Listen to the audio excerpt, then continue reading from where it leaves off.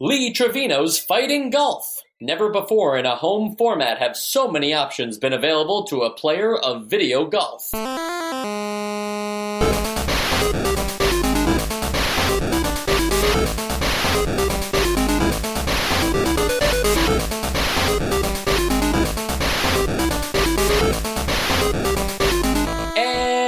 Welcome to Nostalgia, chronological exploration of every NES game released in North America. I'm Mike. I'm Sean.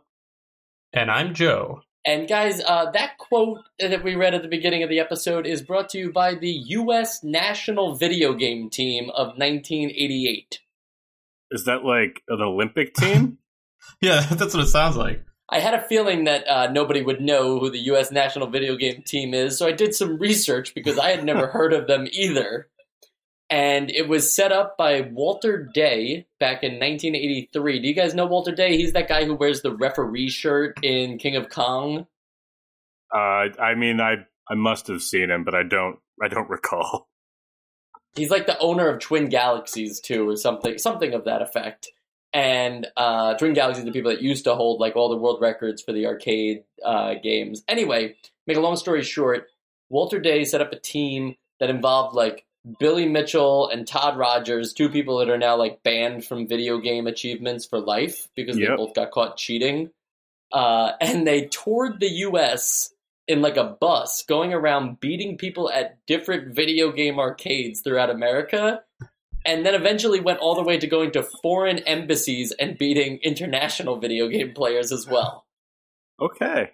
I like that, like when you just say beating, it sounds like they went in a tour bus just beating crowds of people in arcades. But now when you say embassies, now that I'm confused because like what foreign embassy would allow such a thing to occur? Did they actually care about video games back then on the international stage? And was this was this just like a thing that they did, or were there other like teams that they were fighting against that were also trying to do this? Or were they just like, challengers, let us know and we'll find you and fight you? So were they just doing this on their own, or were there other teams that they could go out and were they just like, any challengers, let us know and we'll come fight you, or were there rival factions? I don't think there were any rival factions, but that's something I guess I should look up. You know, there's not a lot of information on how they did any of this. It does seem like they took it upon themselves to name themselves the U.S. National Video Game Team and then just showed up at random arcades around the United States and said, bet I could beat you in Pac-Man, and they played a guy who had memorized Pac-Man. So it's just a bunch of kids like making a club and just doing things. Kids would be the wrong word. You know, sure, we're looking at kids. like 20s. Is this a legal organization? Apparently so. Apparently yes. And they're even to this day they're still active. You can look up their current members on their website, usnationalvideogameteam.com. Okay. It's actually a Zanga. But anyway, Continue, Mike. Yeah, anyway, remember Golf on the NES? Oh, you mean one of your favorite games of all time, Golf? We all loved Golf. Joe, didn't you love Golf? I loved Golf. I did love Golf. Not as much as you, granted, but I did like Golf. And now we have Lee Trevino's Fighting Golf, which is not a beat 'em up, and it's also not a it's not a fighter either. It is just golf again. And Lee Trevino is not in it. Well, no, he's in it. He's in it. Make no mistake about it. He's in it? Yeah, he's Super Mex. He's Super Mex. See, it's funny because I didn't know that. When I saw this game on the list, I had to do some digging just to understand why it's named the way it is.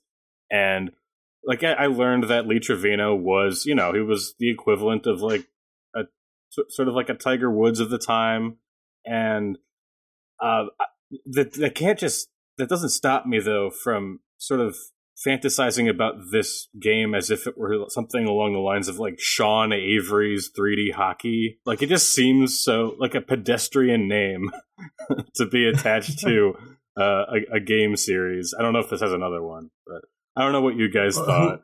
Well, did you find a reason that it's Fighting Golf? I don't know why it's called Fighting Golf. I thought maybe Lee Trevino had a temper, but that's just a guess. Yeah, because I was waiting for that. I was like, oh, this is going to be cool. There's going to be like a little twist where you have to go like on a mission and fight people or something. But nope, it's just golf. Well, there is actually an explanation for both things. I'll talk about both points. So first, for the fighting golf, that's actually just strictly a mistranslation by the localization team, where they just didn't understand the title of the Japanese game and included fighting, thinking that like, oh yeah, that's an action-y word. That'll make sense. I kind of figured it was like maybe it was supposed to be like versus or something because there's 2-player in it or something. It was mistranslated to fighting, but I didn't know. Yeah, and then Sean, just to go back to your thing, because I think Sean Avery's 3D hockey is very funny. It's true that like that would even be a thing that would go on to happen, at least in baseball games, where like Nintendo got like Ken Griffey's license, and that was like incredible for the time. And so anybody else who wanted, right?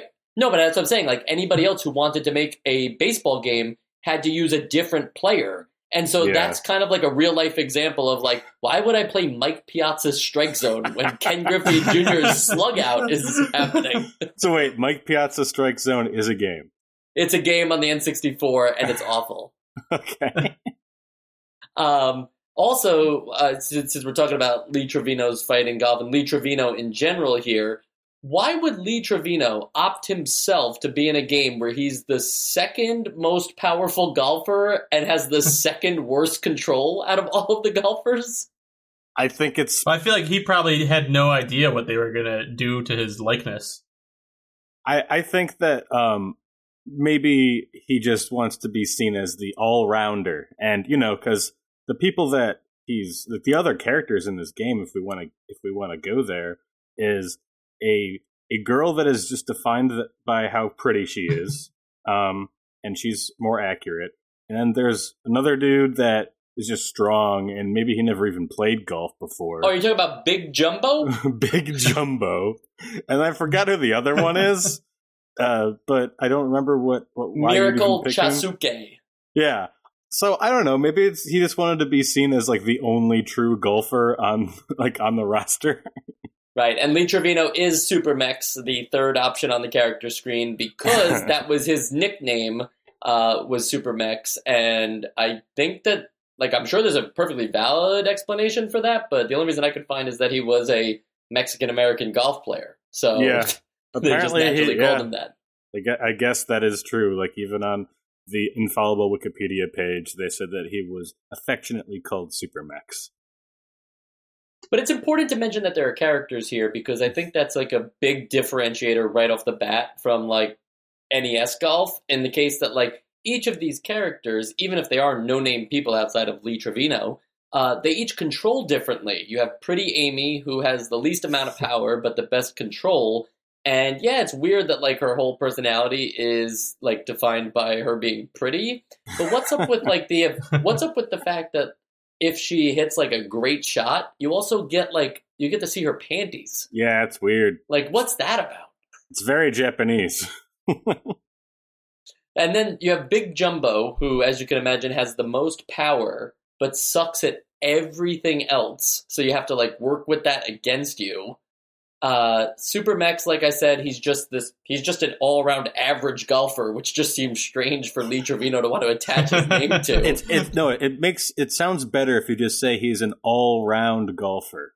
Oh, there you go. Got it. All-around golfer. And Miracle Chasuke, who I'm sure I'm not saying that last name right, but his whole thing is that he can do the miracle putt, which is like he has a better opportunity of like if you're using like a sand wedge or a power wedge, and you're not on the green, you have a better opportunity of hitting it into the hole than anybody else. So you're saying there's like RNG in this game?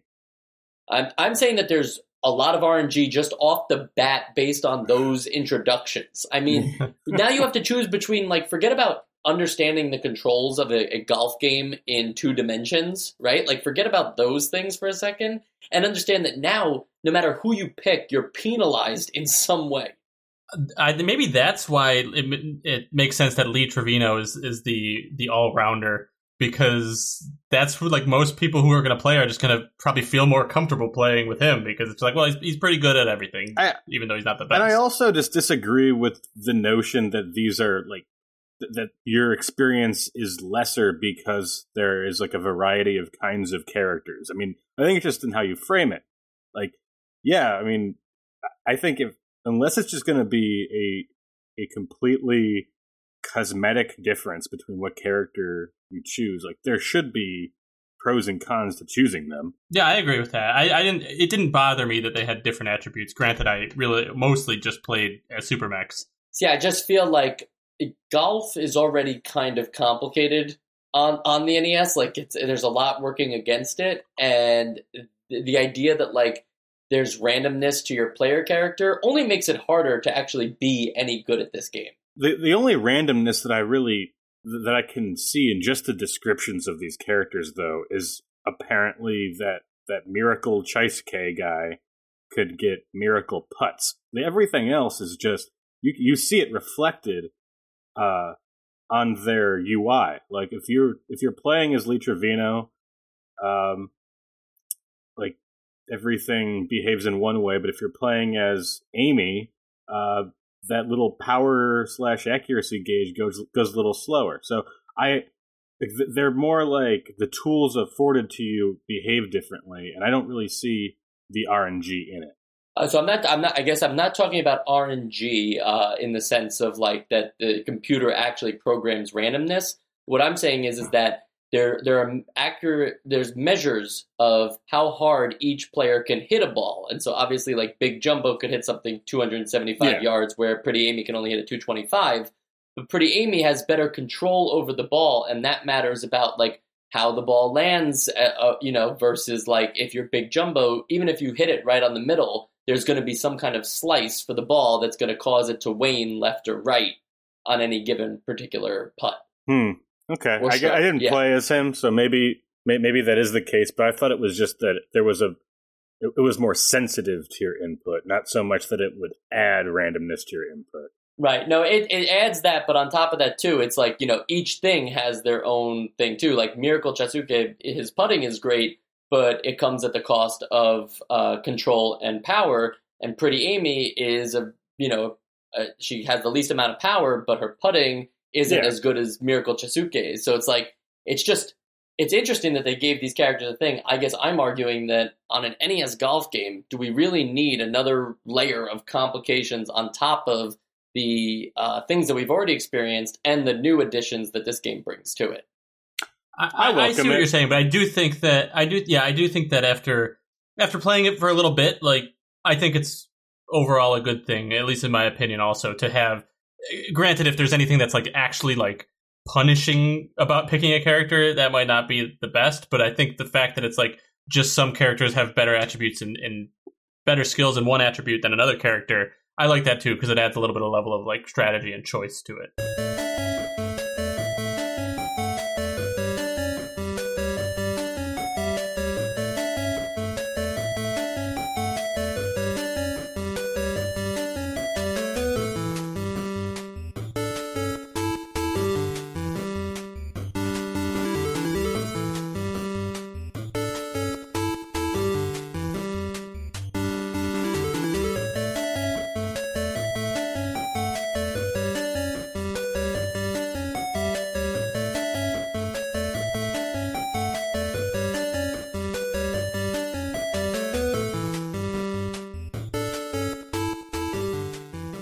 Cool. So let's talk about the notable differences for this game, because it's not just the NES golf mechanics with playable characters and franchising behind it. There are actually some new mechanics introduced in this one.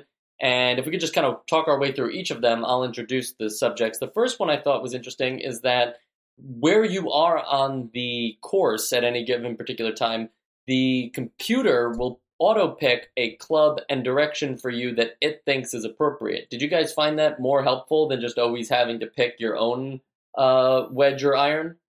Yeah, I actually very rarely ended up finding myself switching it. Once in a while I did, but for the most part, I just kind of trusted what the computer gave me, and usually, I mean, obviously I don't know what would have happened if I switched it, but usually it felt like the computer gave me the right choice. Yeah. Which, I don't know if that's a good thing or a bad thing. I liked it because I'm not super familiar with golf clubs, and, I didn't have to, like, think about it or, like, remember which was which or which one would be good in which position, but I'm sure after a while it might get like a little bit too easy.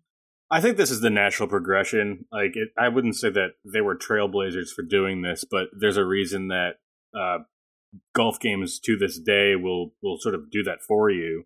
And part of it is because a layperson doesn't know the difference between a 9-iron and a 5-wood. Like, I don't. So when I was just sort of trying, like, blindly looking at all of my clubs and deciding what to do in the original NES Golf, like, I just sort of had to, like, just guess what these things meant. And I appreciate that it at least, like, guides you to where you should be, and then you can adjust it from there. Like, there were some instances where I went from a 9-iron to the actual, like, driver, and just to get some extra oomph to it. But I think that this was the next logical step. Yeah, I think a nice compromise for me would have been if there was like an easy mode that selects your clubs for you, but still displays them, so you can play that for a while, kind of learn the clubs, and then like a regular or hard mode where it's like now. Yeah, I guess that worked. Yeah, and it's not always the best too, which is important too, because I think it would stink if like it always chose the optimal thing for you given a situation. Like, it doesn't account for the wind, or it doesn't account for like, oh, there might be a lake hazard in the middle of this, and now you might land in there instead if you don't change your club. Like, I like that, because if it just chose you the optimal thing based on computer metrics, you'd be barely playing the game. You would just always swing as hard as possible and aim for the middle. Mm-hmm. I also think exactly, yeah. Yeah, I also think that the ability to like to keep the clubs within the same amount that the NES Golf game had wasn't a like hindrance for it, because I'm pretty sure that's just the standard amount of clubs that anyone brings with them to an 18-hole course. So that wasn't weird to me, and at the same time, like, I don't even know if I needed all of those options. Like, it's really nice for them to include everything from a 1-wood to a sand wedge, but I don't even know if I need all 3-iron to 9-iron for me. I think it's just, I guess it would be sort of like I don't even know what an equivalent would be, but it's like in a baseball game, you could only do a fastball or something. I don't know. I think that exactly the different kinds of clubs are very descriptive of the sport, so you need them, I think.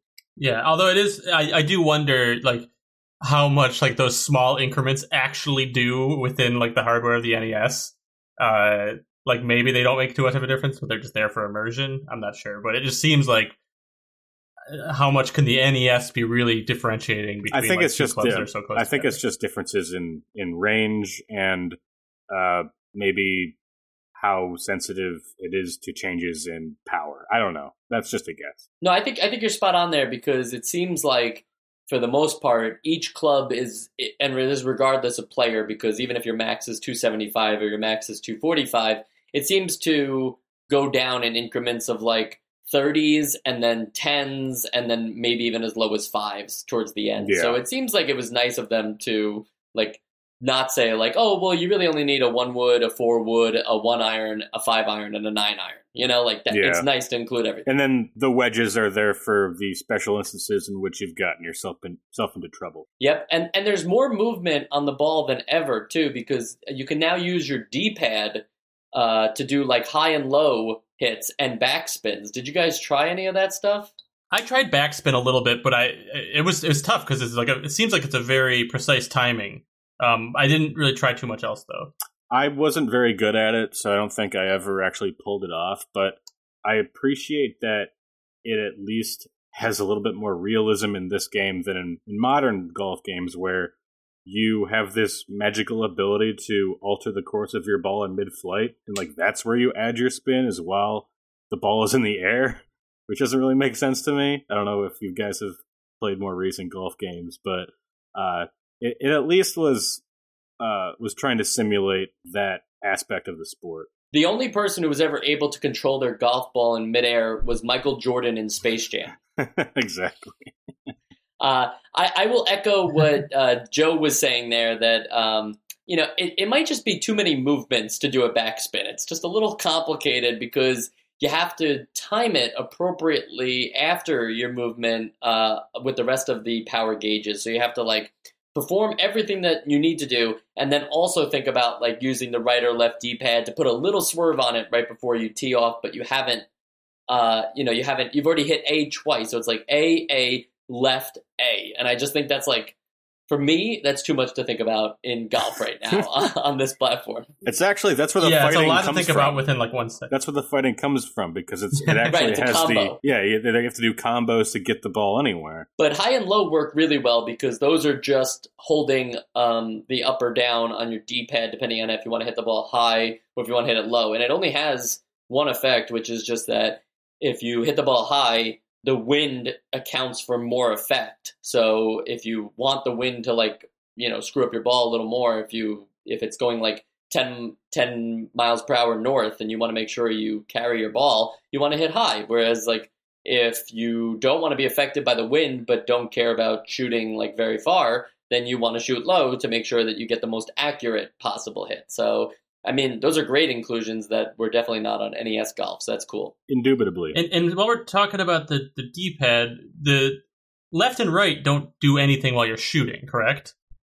I don't know. It's only... I think that... I'm pretty sure it's just up and down while you're shooting. That and then how if you press apply, B... Is that how you apply like hook? Or is that just... You do hook via where you do that second A press? Where you do I that thought second hook was A where press. that second A press... Yeah. So I know this is like such a tiny pet peeve, but I was like a little annoyed that I had to, every time I wanted to, rotate my player at all, you have to press B to like activate the ability to rotate, even though the buttons you use to rotate are not doing anything beforehand. Like there was no need for that. So then you have to press B to activate that ability, then press B to select club, and then press B again to go back to swinging. And I know that's like a tiny thing, but it got annoying to me after a while. I kept forgetting, like, wait, am I swinging now? Am I selecting my club? I feel like it should have just been B to select your club, and that's the only... You don't need to have, like, an alternative control scheme just so you could turn left and right if you have these two buttons that are not doing anything otherwise. Sure, I guess I agree with that. It didn't bother me as much, but if it can be achieved and simplified, then why not? Yeah, I feel like maybe, or then if you're going to have this other thing, which wouldn't be that big of a deal, if left and right were doing anything in the first control scheme. I hope I'm saying this in a clear enough way that the listeners know what I'm talking about. If you haven't played it, but it's just, I guess we could. It's just a little weird that you have to go to like another page of controls. I guess like we could just very briefly like explain. So there are three modes that you're going to cycle through. The first is you have a little cursor that shows the direction you're facing, and you can adjust that with left and right, and also sort of extrapolate distance from that point by pressing up and down. And then if you press A or press B again, it'll move you to your club selection. If you press B again, it gets you to where you can actually take your swing, and that's just the power gauge. And the second press of that power gauge determines how much hook or push, I guess, you have on the swing. So what Joe is trying to describe is like there's a little too much division in how all those things control, because that same power gauge selection could also handle turning left or right. Is that pretty clear?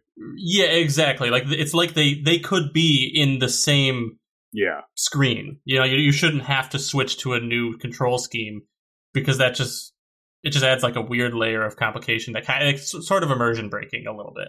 I know that I'm like overly annoyed with this like tiny little thing, but I just felt like after a while I was just like, why is it making me do this every time? Well, it's important to note too that you start on the assumption that you're swinging. So every time that you do want to move, even just the tiniest bit, rotate in a particular direction, you need to press the B button at least 3 times to get through your entire rotation. So it'd be one thing if it asked you first, where do you want to face before that? Because that would be like one way to achieve it. So this way you only have to do one B press, but you're going to wind up doing the B button press 3 times before you're able to go back to your swinging.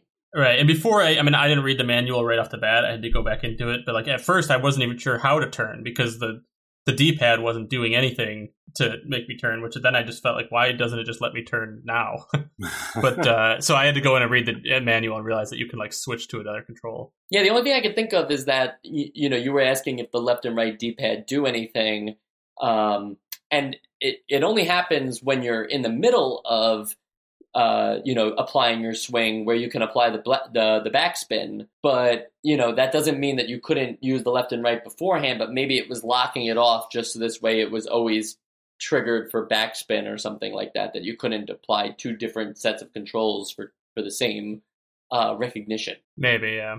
And then the last notable addition that I wanted to talk about is a practice mode. This was something that we all had a gripe about in NES Golf because there was no way to practice the later holes. You just had to remember them and be like, oh yeah, I'm okay at this one, if you assume that you could get all the way to the 17th hole again in NES Golf. So in this one, you're able to practice a particular hole that's bugging you, and you can also practice better with all the characters, too, to better understand how they work.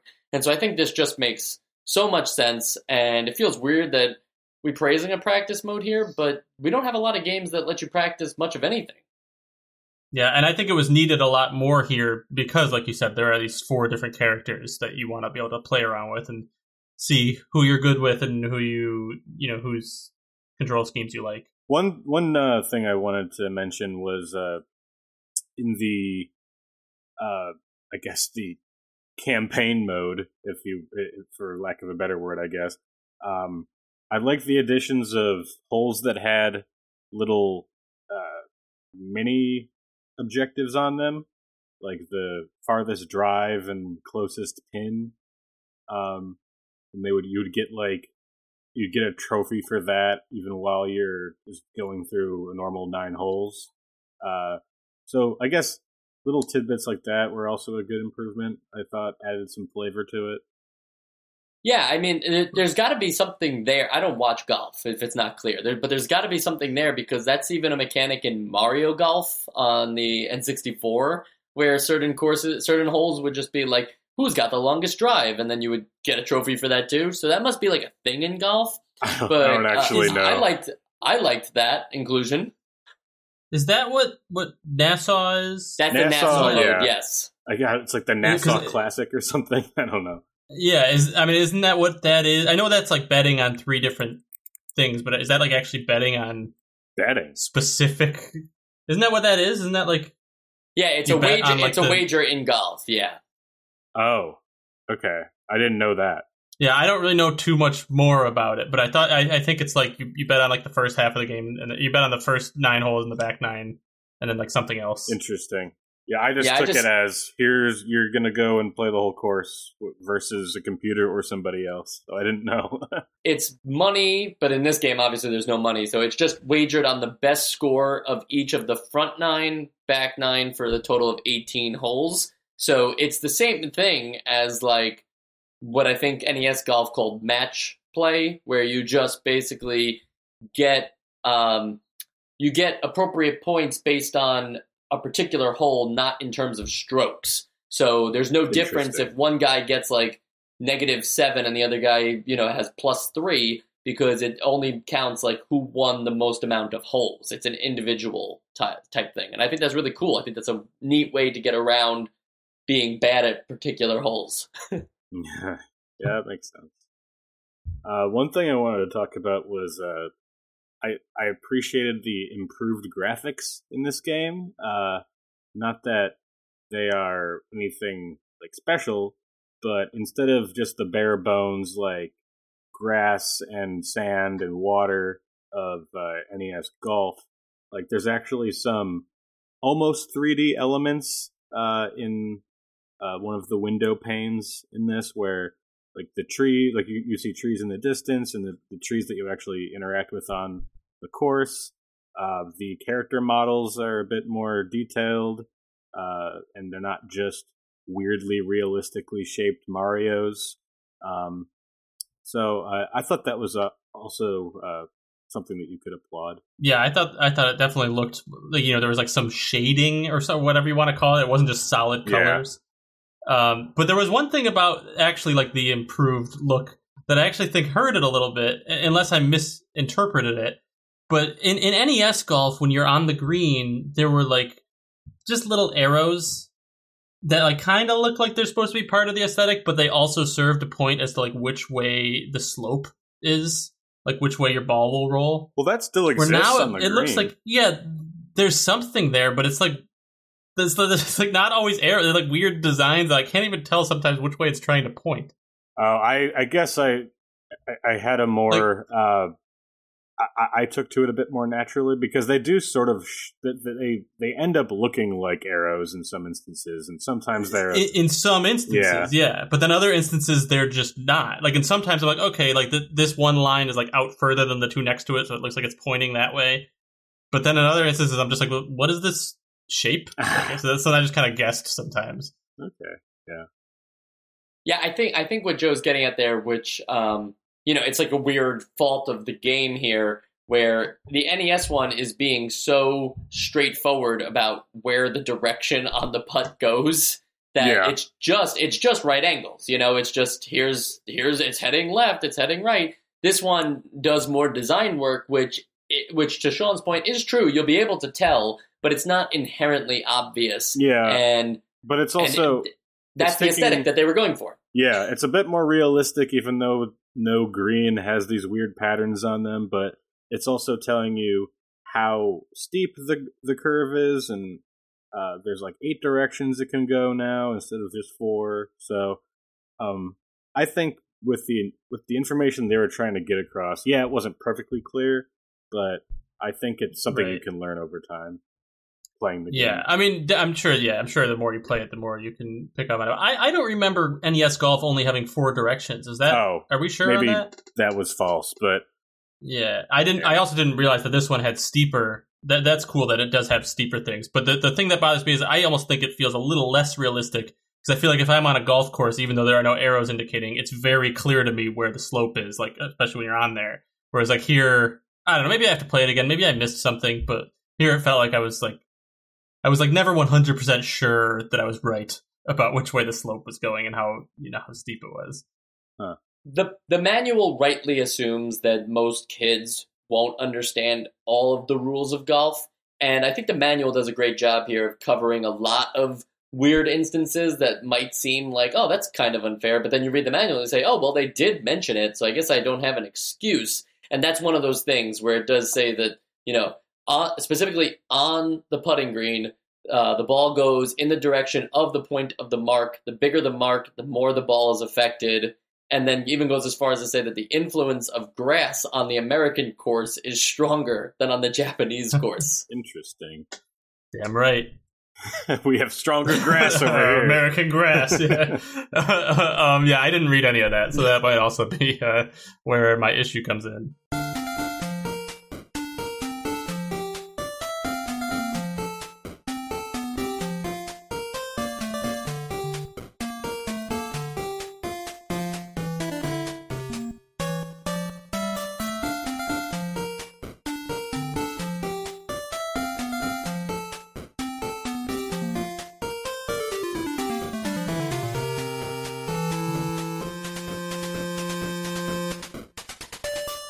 And since we're talking about the graphics, we might as well talk about the music, because this is our first golf game with music.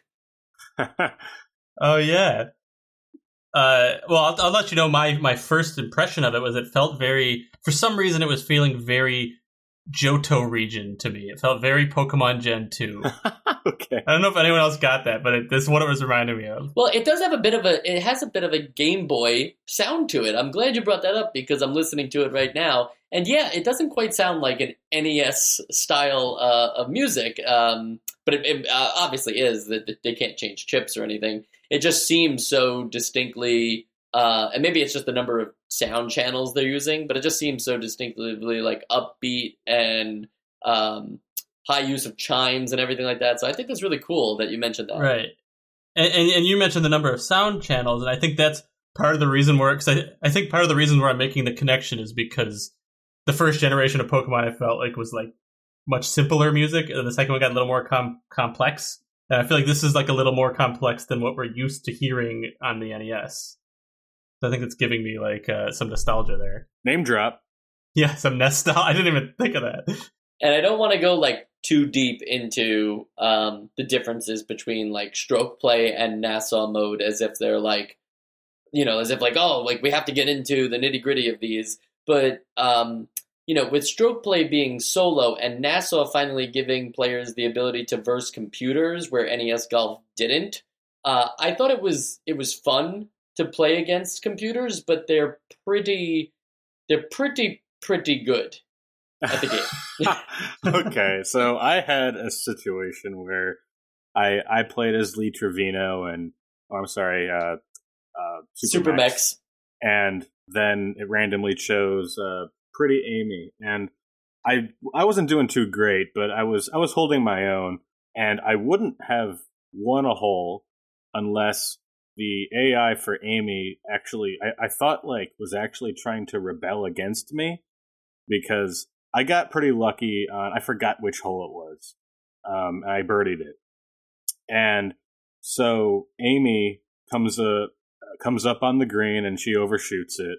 And now she's in the very rough, or the super rough. I don't know what kind of rough it was. And so she's trying to get out, and then she doesn't hit the green again, and it's her stroke again. And then she just starts rotating away from the hole, further into the rough.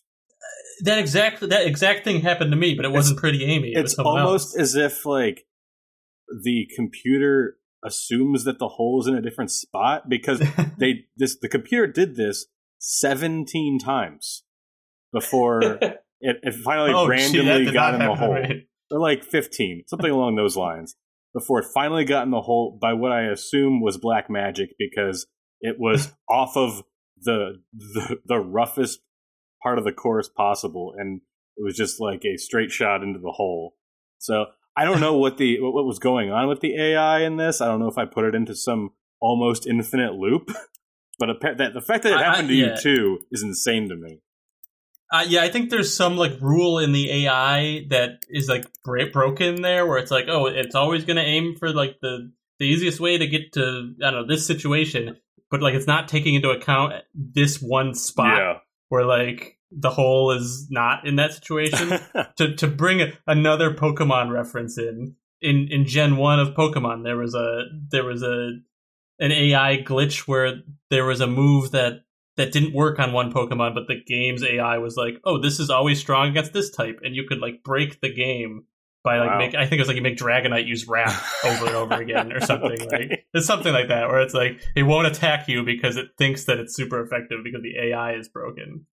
And I feel like it's a situation like that. That'll be my last Pokemon reference of the day. One other thing, since we're talking about these different modes and stuff like that, there were two courses that we briefly touched upon, some light differences, but there was the American course and the Japanese course. It pretty much auto-picks the American course where you have to choose to do the Japanese one, and I'm not sure how long you guys played this game, but did you give the Japanese course a run? Yeah, I played the American course for the Nassau mode, and then once I was done with that, I played a few holes on just stroke play for the Japanese course, and I like the differences between them. Like one is much more wide open, but also like has different ratios of the kind of obstacles that you'll find. Whereas like the Japanese course is much more like it's more of an archipelago as Japan is. So I like the differences. Yeah, it felt like they had actually modeled after like a particular course in each of the countries, and even like the NES Golf gave us in the in this manual, we also get like an actual depiction of what each course looks like from like a satellite view, and I thought that was kind of funny. Yeah, they look pretty realistic from the quality of this scan. I can't even tell if it's a photograph or not. So right. And this was another thing I was going to bring up. I thought this was pretty interesting.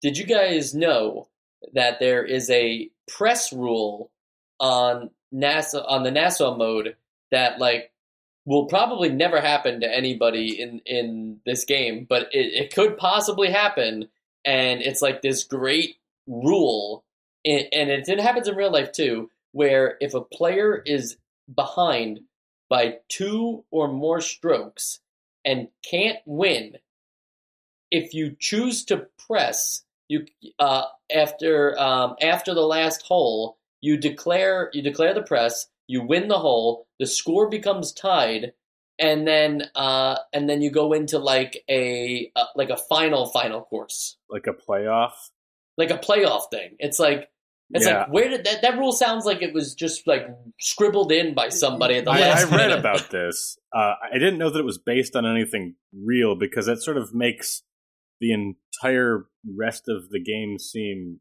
like moot. Like if I can pull that far ahead of you, shouldn't I win? I don't know. Well, you have to remember, in real life, money is involved. So it's like you're pretty much saying like double or nothing on your score for the very last hole. So in real life, it would behoove you to not do this, because you'll probably lose more money. Correct. That far behind. Okay. Right. You've already proven that you've like lost, and now you're like, actually, I want to lose more. Unless you're a hustler. That's right. That's true. But that's just for billiards, right? Right. For lunar pool only.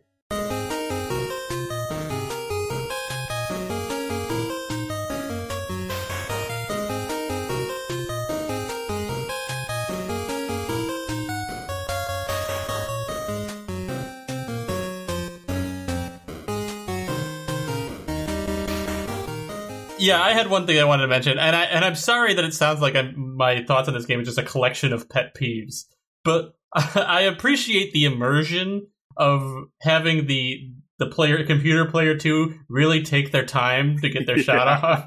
But I mean, it takes like 15 seconds where they're just like, they're not even adjusting. It's like they're just taking like a long deep breath before they shoot. And the first couple times they're like, oh, it's like real golf, and then on like the third time I'm like, okay, like let's play the game. I don't even take that long. I found it annoying as well. That's it. Yeah. All right, so real quick, we'll go into the sequels and spin-offs here, and I think it's important to note that Lee Trevino would not show up in another golf game with his own namesake attached to it. So this is your only chance to get a Lee Trevino golf game. But I'm just if you glad want, that it happened, Right. If you want, there's always Lee Carvalho's putting challenge for Christmas. You could always get that instead. Of course, that's a Simpsons reference from the episode Marge Be Not Proud in season 7. And I'm sure everybody who's a Simpsons fan knows what I'm talking about. But apparently, Lee Carvalho's putting challenge is somehow making fun of Lee Trevino's fighting golf. I don't buy the connection, but there's some people trying to make it. It's pretty obvious that that's what it's making fun of. I mean, the idea that The Simpsons in season 7, which was 1996, would be talking about a game from 1988 is a little bit of a reach. You know what? I don't agree with you. I think it's almost too obvious that it is making fun of this game, in the same way that I remember you mentioned in a prior episode that about Karnov, that you thought there's no way that Karnov isn't in Shantae, and it looks so obvious to me that he is. So, Mike, I think you're just a little too suspicious. I understand now. I'm going to try to think about this tonight, but I've watched The Simpsons for a very long time, and I'm going to say that they didn't make the connection. I'm going to. I like how you're not even like going to think about this tonight. You're going to try to think about it. It's like the biggest I'm not really going to give this the time. You're like some typical like globist that thinks that there were once forests. That's true.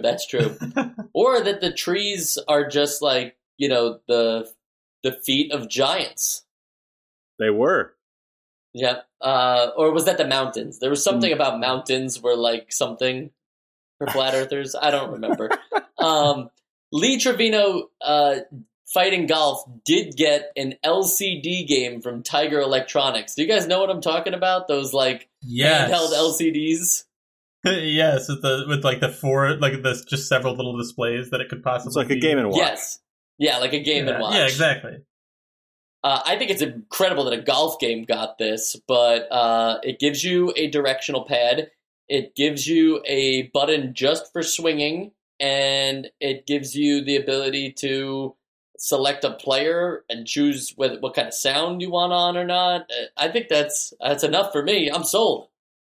I'd buy it. But that's it for Lee Trevino, and I think we need to instead remember that this is an SNK game, and we don't really like SNK, but we weren't too... I mean, Joe hated this game based on his complaints, but the rest of us, we weren't too down on it. So is SNK it's like coming the around? opposite of normal. I mean, they have proven that they're not going to ruin everything that they touch. Okay, good call. Joe? To address your comment there, I wouldn't say I hate it. I actually do think that this is, a decent game from SNK. So, I'm optimistic about them. And if you want more golf games from SNK, they made Top Players Golf in 1990, which I think made it to the NES. We'll see about that one. I don't have it on the list right now, but I'm sure it did. And then there's also Neo Turf Masters, which came out in 1996. And I don't really, I'm not as hyped on golf as I was back on NES Golf, but wow, the sprite work, the vibe, the everything about this game makes me want to play it. It looks that good for a two-dimensional sprite game. Unfortunately, it's an AES board, and so it's going to cost you about $15,000 if you want to play Neo Turf Masters on a Neo Geo.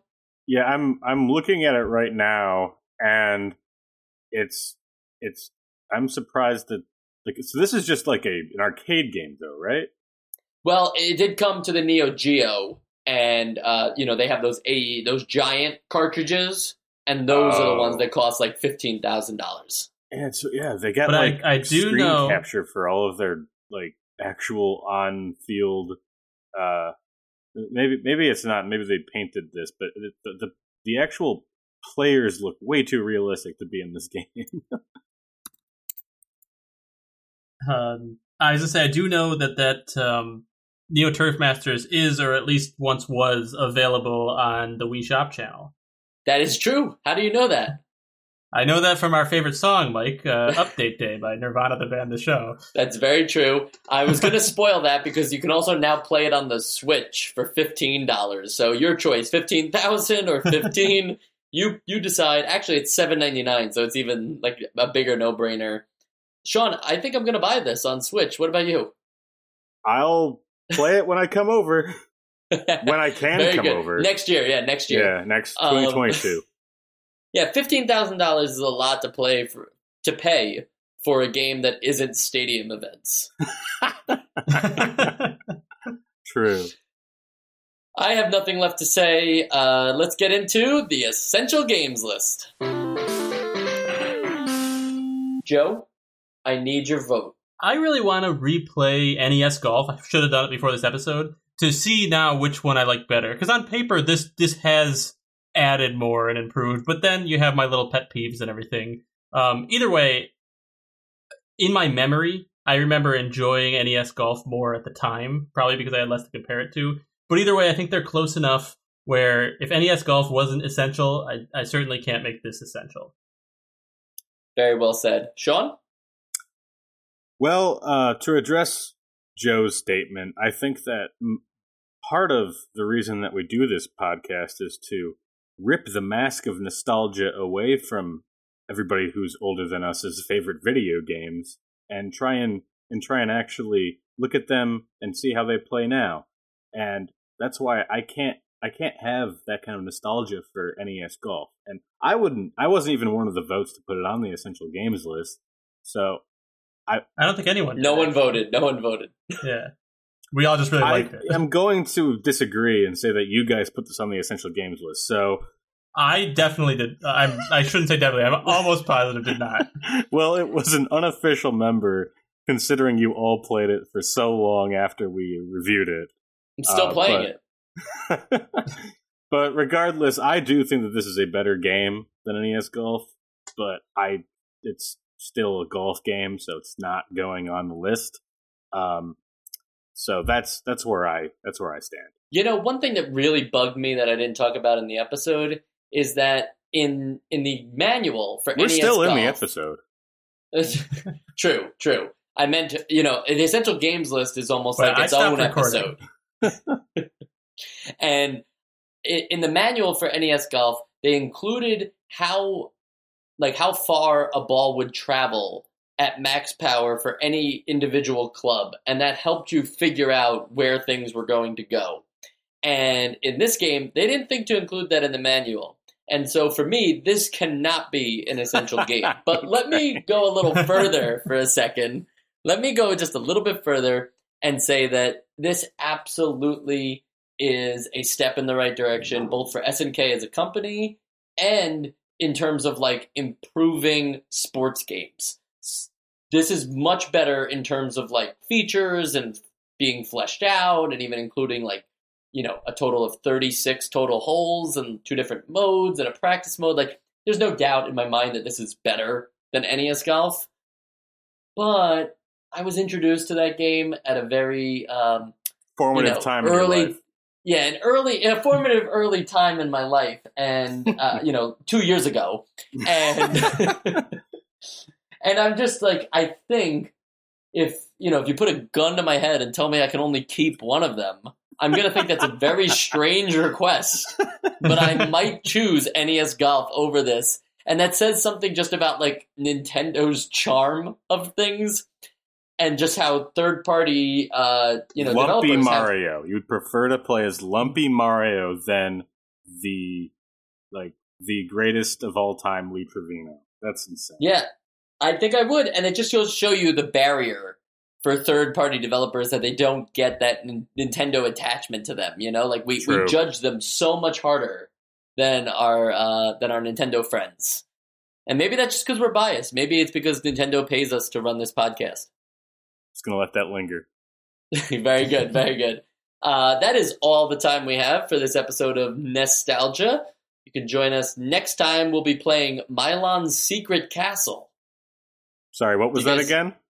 Milon's Secret Castle. Okay, I'm looking forward to it. Yeah, I think it's going to be an interesting one. It's a action adventure game released by Hudson Soft. Looking at it now, I really don't like the look of it. Sean tried to tell me he had never heard of Hudson Soft. They're the ones with the Bumblebee mascot that were then bought by Konami. So you definitely know who I'm talking about. They made Adventure Island, our lost episode.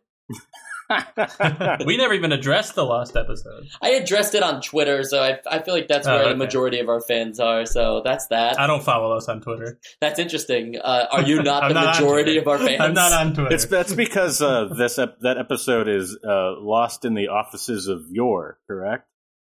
Correct. And maybe someday, the office, like the Willy Wonka Chocolate Factory, will reopen its gates to children. Maybe someday.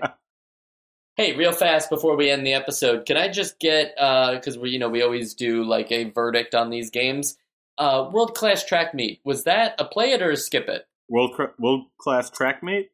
Yeah. That was a skip it for me. I think I would go skip it. Yeah, that's a skip it. Adventure Island?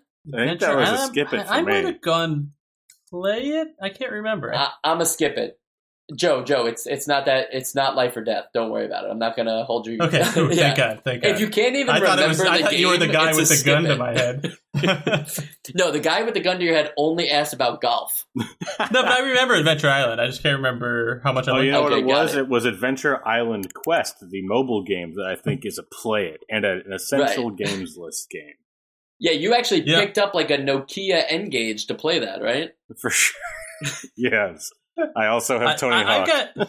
I've got one more thing to say. Yeah. Before we wrap up. I still have more games. And that is, don't worry. Oh, more games. Oh, okay. Go on. Then I'll do my thing in the post show. That'd be great. Galaga Demons of Death.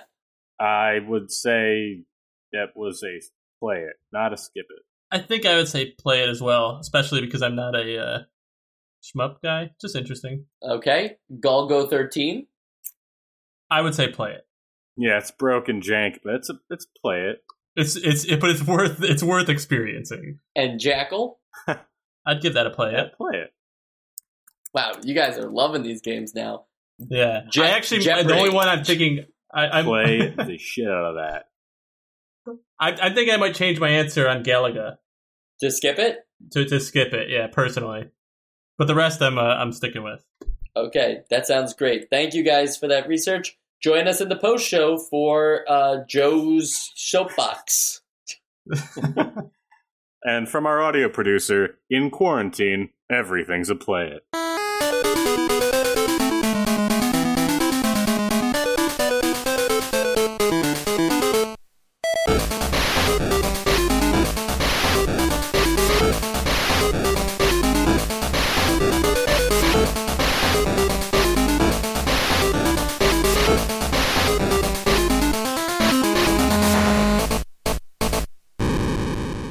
Welcome to the post show. The only thing I wanted to say to clear up is that in Pokemon Red and Blue, all three of Lance's Dragonair know Agility as their only psychic type move. Agility is a status move rather than a damage dealing move. However, these Dragonair, due to the AI, will be locked on Agility against a poison type such as a Zubat. So a Zubat can beat Lance's Dragonairs at a level, at any level, just because they will not attack you. So that's the AI glitch. Okay, I feel that, but can you explain something to me for a minute? Sure. Why does Lance have 3 Dragonites? Because there just weren't enough dragon type. He has 2 Dragonairs and a Dragonite. I just think but that's insane. What other dragon types are there? Yeah, it seems like a bad decision to make a dragon trainer if you don't have enough dragon types. What we're talking about. I thought we were talking about Marauder Shields. We were talking about Monster Rancher. That's a game I haven't even heard of in a while. Was that any good? No. Monster Rancher? Worse than Digimon. Really? Yeah. I remember Monster I played... Rancher sounds like a Munster Cheese Ranch Dorito. I remember I was staying at my cousin's house for a week, during the summer of probably 90-something, and there was a PlayStation 1 game about Digimon, and the only real thing that I remember from that game is that they would take a shit.